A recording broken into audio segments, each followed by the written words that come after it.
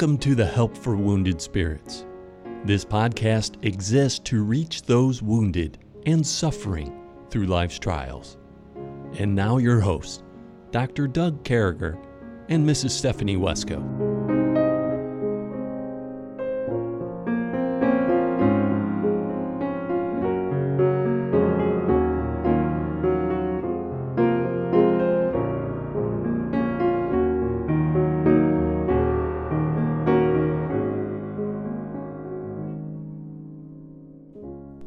Great to be back with you folks on this 289th podcast, and with me as always is my friend, my fellow knucklehead advisor, inspector, trainer to help all people leave things behind them, all things knuckleheadedness. Now, yesterday's podcast, we were so excited to hop in Psalm 78, but I got to tell you, Psalm 78 has brought us down a little bit. I'm just being upfront with you. But you know what? God gave us a time yesterday where we realize that there's godsuckers in our life. There's things in our life. And, you know, knuckleheads are godsuckers, Stephanie. And so we forgot to do the Norton knuckleheaded moment. So my apologies to Miss Norton, pastor's wife, long-term missionary extraordinaire to Mexico and other South American countries. You might be a knucklehead, Stephanie, if... Well, Doug, you might be a knucklehead if you choose to put outside friends who should be fringe people in your life ahead of your own family. Whoa. Praise the Lord. That's a good one, man. Let me tell you, And I don't mean family who's, I don't mean family who's a bunch of knuckleheaded narcissists who are demanding things of you. I mean family who's good, decent, loving family. Human beings. Fried chicken eating. Yeah, I'm with you. Yeah. Yeah, I think you're right. And you know what my mom used to say all the time? Wisdom from my mom. If I ever get back to book writing, I'm going to write a book entitled Wisdom from My Mom and match it with God verses. But you know what Mom used to say? Blood is thicker than water. And I'll tell you, we were raised as a family. Our father deserted us. You know the story. But man, us kids, us siblings, us fellow siblings, and by the way, we got a shout out. I don't know if Mercy listens to this, but Stephanie was just telling me a little while ago during break that her sweet sister Mercy, married to a gentleman named Caleb, they live down in Tennessee, just had a baby. And what do we know about this baby? Did you say 6 pounds, 10 ounces? And something like that. Do we know the name? Jackson. You know what, folks? When you live down south, you got to name your kid Jackson. At least one kid's going to be named Jackson. I've met like 10 Jacksons in my life. They all turned out all right, so it's probably a good name. Anyway, as we cruise along, congratulations to Mercy and Caleb. As we cruise along in 78, I've felt, Stephanie, as we went through this, and we've talked about ways we limit God, ways we offend God, ways we need to stop doing that, ways we need to get right with God, things that we need to do. I feel like that we as people need to stop the nonsense, that we know we're messing up. We know that there's godsuckers in our life. We know that there's things in our life that are pulling us away from God. But for some reason, some of us, to include the guy I look at when I shave, for some reason, it's almost like there's an allure to gossip, craziness, knuckleheads. I don't know. I mean, do you feel there's an allure there? Yeah, I think sometimes if you're not careful too, you'll have the people who will seek to draw you away from your true friends with the flattering lips, the flattering tongues. We're told over and over in Proverbs, beware of the flatterer. And very often, if we're not discerning, if we're not paying attention, the flatterers are very good at destroying relationships with people that love you the most. And flatterers come and go. They use you for what they need you for, and then they trash you. And I think there's you have to have discernment in who you choose to make your friends and who you choose to build relationships with, and think long term. Don't think just what's happening right in front of your eyes. Yeah. Think how it's going to affect you in your life. And see, there's the practical side before the Psalm. See, we're changing things up once in a while. And we wanted to change things up a little bit here. And we've been changing up because of my allergies. So Stephanie's been reading the scripture. I'm going to ask her to be so kind to do that again. And she's going to be reading the scripture starting in verse number 56. And she's going to finish up Psalm 78 with verse number 72. So she's going to go 56 to 72. Yet they tempted and provoked the Most High God, and kept not his testimonies, but turned back, and dealt unfaithfully like their fathers. They were turned aside like a deceitful bow. For they provoked him to anger with their high places, and moved him to jealousy with their graven images. When God heard this, he was wroth, and greatly abhorred Israel, so that he forsook the tabernacle of Shiloh, the tent which he placed among men, and delivered his strength into captivity, and his glory into the enemy's hand. He gave his people over also unto the sword, and was wroth with his inheritance. The fire consumed their young men, and their maidens were not given to marriage. Their priests fell by the sword, and their widows made no lamentation. Then the Lord awaked as one out of sleep, and like a mighty man that shouteth by reason of wine, and he smote his enemies in the hinder parts. He put them in a perpetual reproach. Moreover, he refused the tabernacle of Joseph, and chose not the tribe of Ephraim, but chose the tribe of Judah, the Mount Zion which he loved. And he built a sanctuary like high palaces, like the earth which he hath established forever. He chose David also his servant, and took him from the sheepfolds. From following the ewes great with young, he brought him to feed Jacob his people, and Israel his inheritance. So he fed them according to the integrity of his heart, and guided them by the skillfulness of his hands. Wow. Well, I just want to say verse 65 is metaphorical. Obviously, God doesn't wake up with a hangover. God doesn't sleep. But so much that Stephanie just went through and read, and, coming right out again, Stephanie, there's always that verse that slaps us. And verse number 56, yet they tempted and provoked the Most High God, and kept not his testimonies, but turned back, dealt unfaithfully like their fathers. They followed a leader with the wrong people, and they were turned aside like a deceitful bow. For they provoked him to anger with their high places, and moved him to jealousy with their graven images. And just stopping at those three before even getting to 59, here we go again. We're still in that place where we're provoking God. Stephanie, as we went through and recorded this, people have been slew. There's been things going on. God has been trying to get people right. There's been trials. There's been tests. Yet here we are again. Same place. Yeah, in my frustration, I want to say these people were idiots. Why weren't they learning their lesson? Why did they keep going back to the same things over and over and over again? It really is amazing. We can see here why God reached that point where he was ready to just destroy them, and Moses interceded on their behalf. Yeah. But God just got fed up. They wouldn't stop. They wouldn't learn their lesson. And how often I must be in that place, where am I bringing God to that point of frustration? It's a scary. Yeah. When you were saying that, I was thinking the same thing. Am I a God sucker? Am I part of the problem? Am I? And I think that's something that we all have to face every day. Maybe as we listen to this podcast, you need to make a mental note or make a physical note if you listen with a pad and say, am I doing this? Am I constantly a problem for God? And I think that's something that we need to address. Maybe look back at what did I do yesterday that was godly, but also look back and say, what did I do? So, when that morning comes up, you're going to bed at night, what do I need to seek forgiveness for? What do I need to have that communication line with God wide open. I want my communication with God wide open. When I deal with vendors and people and work with things and do things, I keep things wide open. And if I can't keep things wide open with God, then, I'm going to have to be living this psalm life. There's going to be parables about me.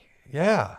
Yeah. which is a scary thing. Yeah, I don't need that in my life. And I think, the lesson is two things. It's twofold. We've been constantly saying this is what we do not to limit God. This is what we do not to offend God.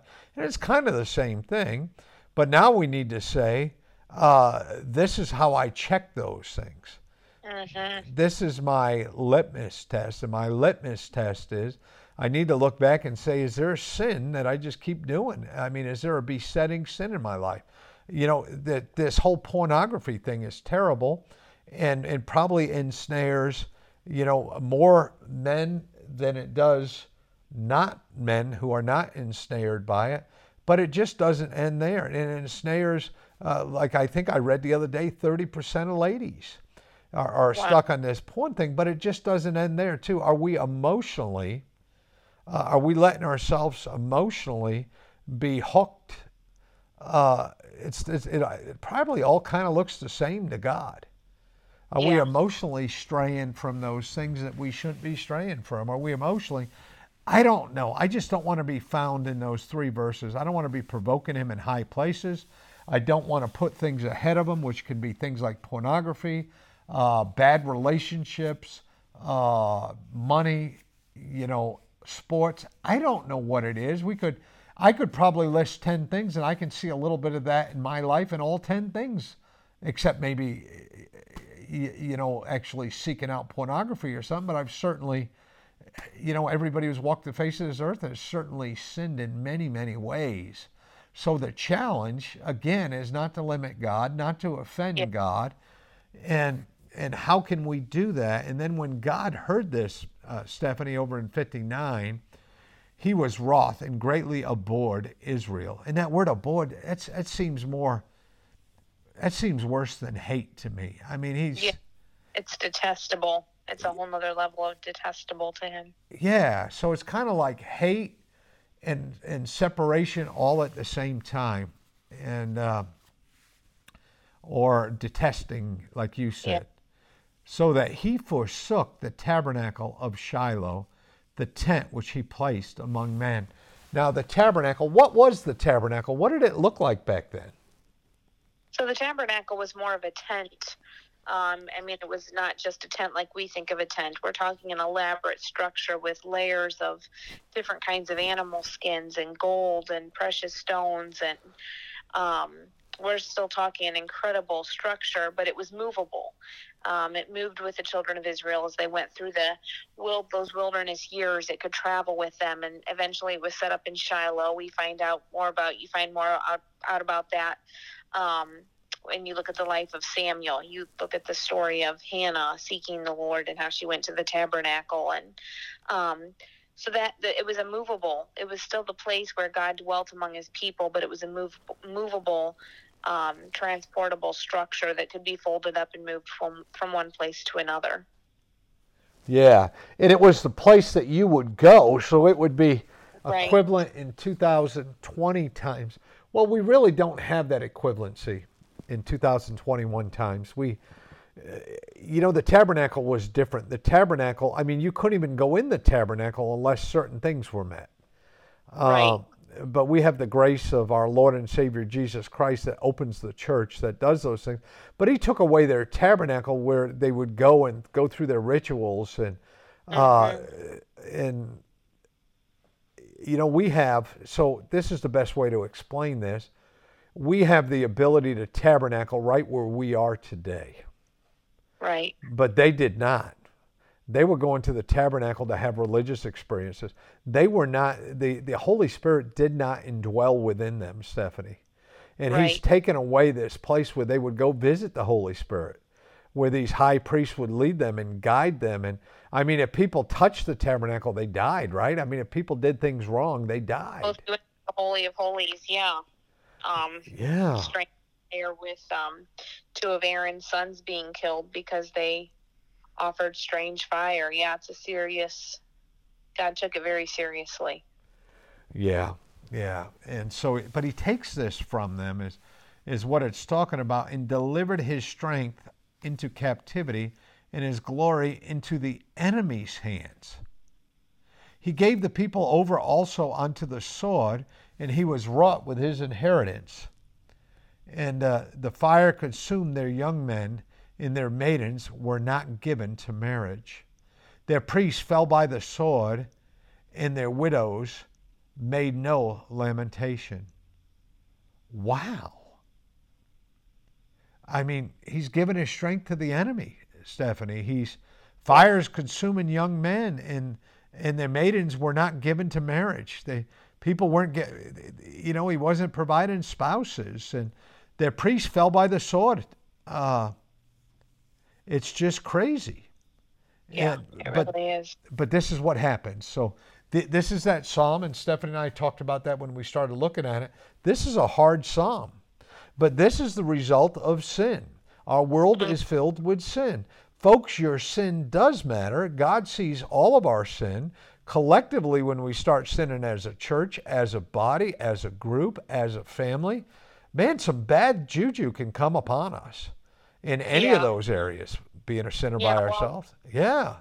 And a very personal example that happened in this whole time frame that would have happened as they came into the land of Israel was the story of Achan. And he is the prime example of someone who forgot his God. He chose to turn his back on the commandments of God and having a relationship with God. Just kept the image, kept the form, kept everybody thinking he was godly.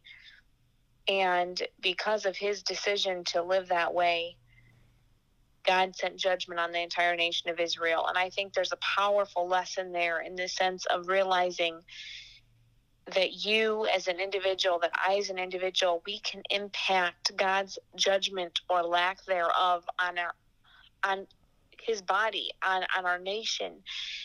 We have such an incredible influence, each of us individually, on our nation as a whole, on our churches, on seeing God bless or seeing God curse. And not that God curses, but God withholding blessings or God sending judgment because of us choosing to harden our hearts. And Achan and his family, because they chose collectively to sin, and then his family chose to cover that sin, God dealt with that very seriously. And that's a very personal, we have a name. God makes a point of Achan in the Old Testament. He set him up as an example of, you don't want to do this. You don't want to be like this.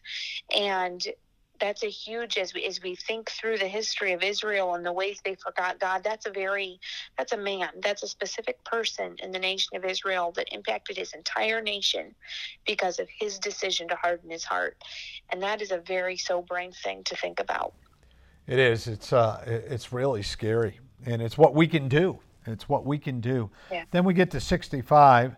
Then the Lord awaked as one out of sleep, and like a mighty man that shouteth by reason of wine. And he smote his enemies in the hinder parts, and he put them to perpetual reproach. Moreover, he refused the tabernacle of Joseph, and chose not the tribe of Ephraim. And then it says, but chose the tribe of Judah, the Mount Zion, which he loved. And he built the sanctuary like high palaces, like the earth, which he hath established forever. He chose David, also his servant, and took him from the sheepfolds, from following the ewes great with young. He brought him to feed Jacob his people, and Israel his inheritance. And he led them according to the integrity of his heart, and guided them by the skillfulness of his hands. And so now we're looking to the future of good things being able to happen. And I mean, I think at the end of judgment, at the end of trial, at the end of being in the wrong place, at the end of not being saved, at the end of all that craziness, we can go to God, and he will lead us and guide us. I mean, is that what you're seeing here? Yeah, God always gives us his grace. We live in the age of grace. We live in an age when God offers that free gift. And I think he's not willing that any should perish, but that all should come to repentance. And so just coming to him, being willing to admit, I've really messed this up, Lord, would you help me? And knowing that he would, knowing that he is full of mercy. And I think that's a very important thing to remember. Yeah, that we can go, that the door's open, that his arms are always open, that there's always a way out, there's always a place to go. So no matter what your situation, I always tell people you never know who's listening, and there may be people out there, Stephanie, are on the verge of getting a divorce. There may be people out there listening to us that are hung up in the wrong things and doing the wrong things and have a besetting sin, and there may be those out there listening to us who are discouraged, and perhaps they think their families don't love them, their spouses don't love them. Perhaps that all the different things that we can think of that bring us to the verge of limiting God and offending God. Because those are the things that get us. Those things get us our loneliness. All those types of things that we can think of them. We feel low self-esteem, low self-worth, low self-value. We feel like there's not a person in the world who loves us or cares for us. We feel like we're overwhelmed. And I mean, those things, if we're not careful, are what the devil uses to get through the cracks in our armor. Yeah, definitely. Yeah, so we got to be careful of them. So if we can walk away from this psalm and say, boy, this psalm was negative juju, I get it. But God's word is profitable, and it's so profitable here that I think it's leading us to a place. So we've got rid of the God suckers. We've got rid of those things in our life, but we may be the God sucker. We may be sucking God out of other people. Maybe, I don't know. I don't know how, I don't know how we find ourselves time and time again in sin, because I think we're predisposed to it.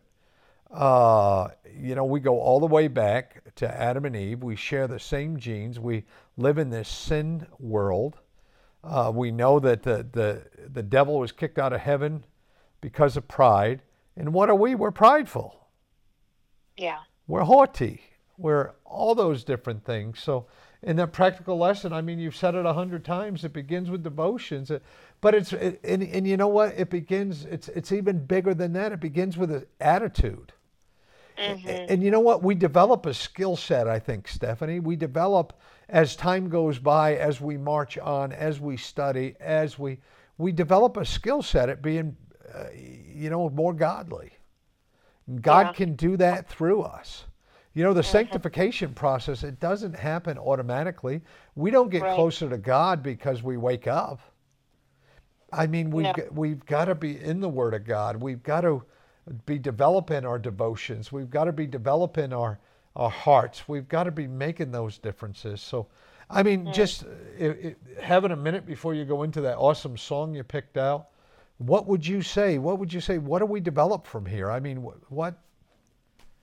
how do we keep that attitude? Where are we going from here? Yeah, I think that constant looking to Jesus makes all the difference in the world. Are you choosing to keep your eyes fixed on Him, living for Him, a life that is true, striving to please Him in all that you do, or is your life all about yourself? And if your life's about yourself, then you're going to live a life much like the children of Israel. Yeah. You're going to yo-yo. Your life, you're going to end up becoming someone that people detest because your world's about you. And we're in the contrary, the opposite of that is someone whose life is about serving others, someone whose life is about the Lord Jesus Christ. And when it's that focus, you'll walk humbly before your God. And it will change everything. It'll change the outcome of situations. It'll change how God deals with you, how you respond to Him when He corrects you. It literally is a night and day difference in every realm.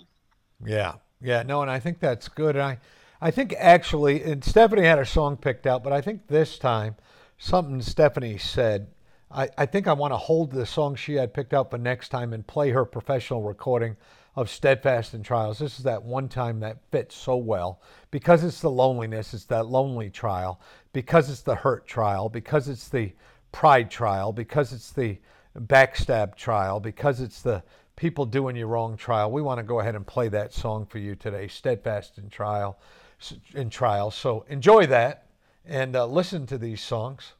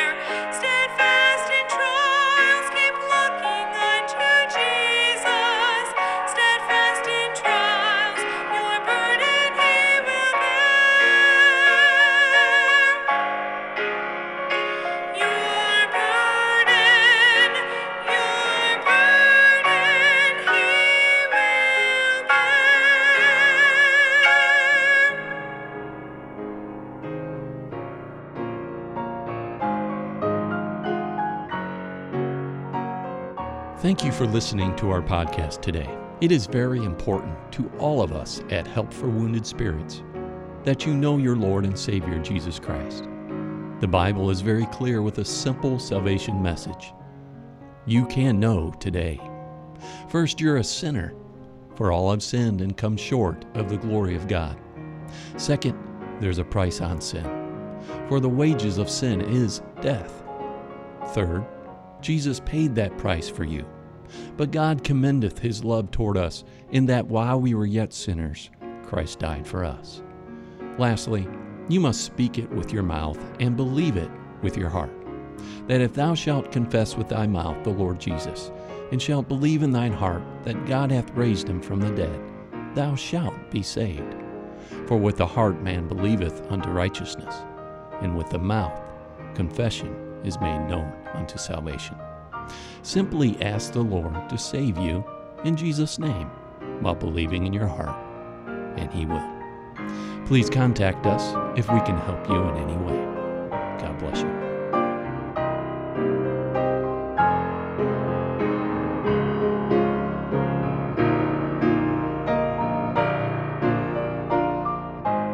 Doug and Stephanie, thank you for listening today. We hope this podcast has been a blessing in your life. For helpful resources, more information, or to donate to help this vital ministry, visit us at woundedspirits.com.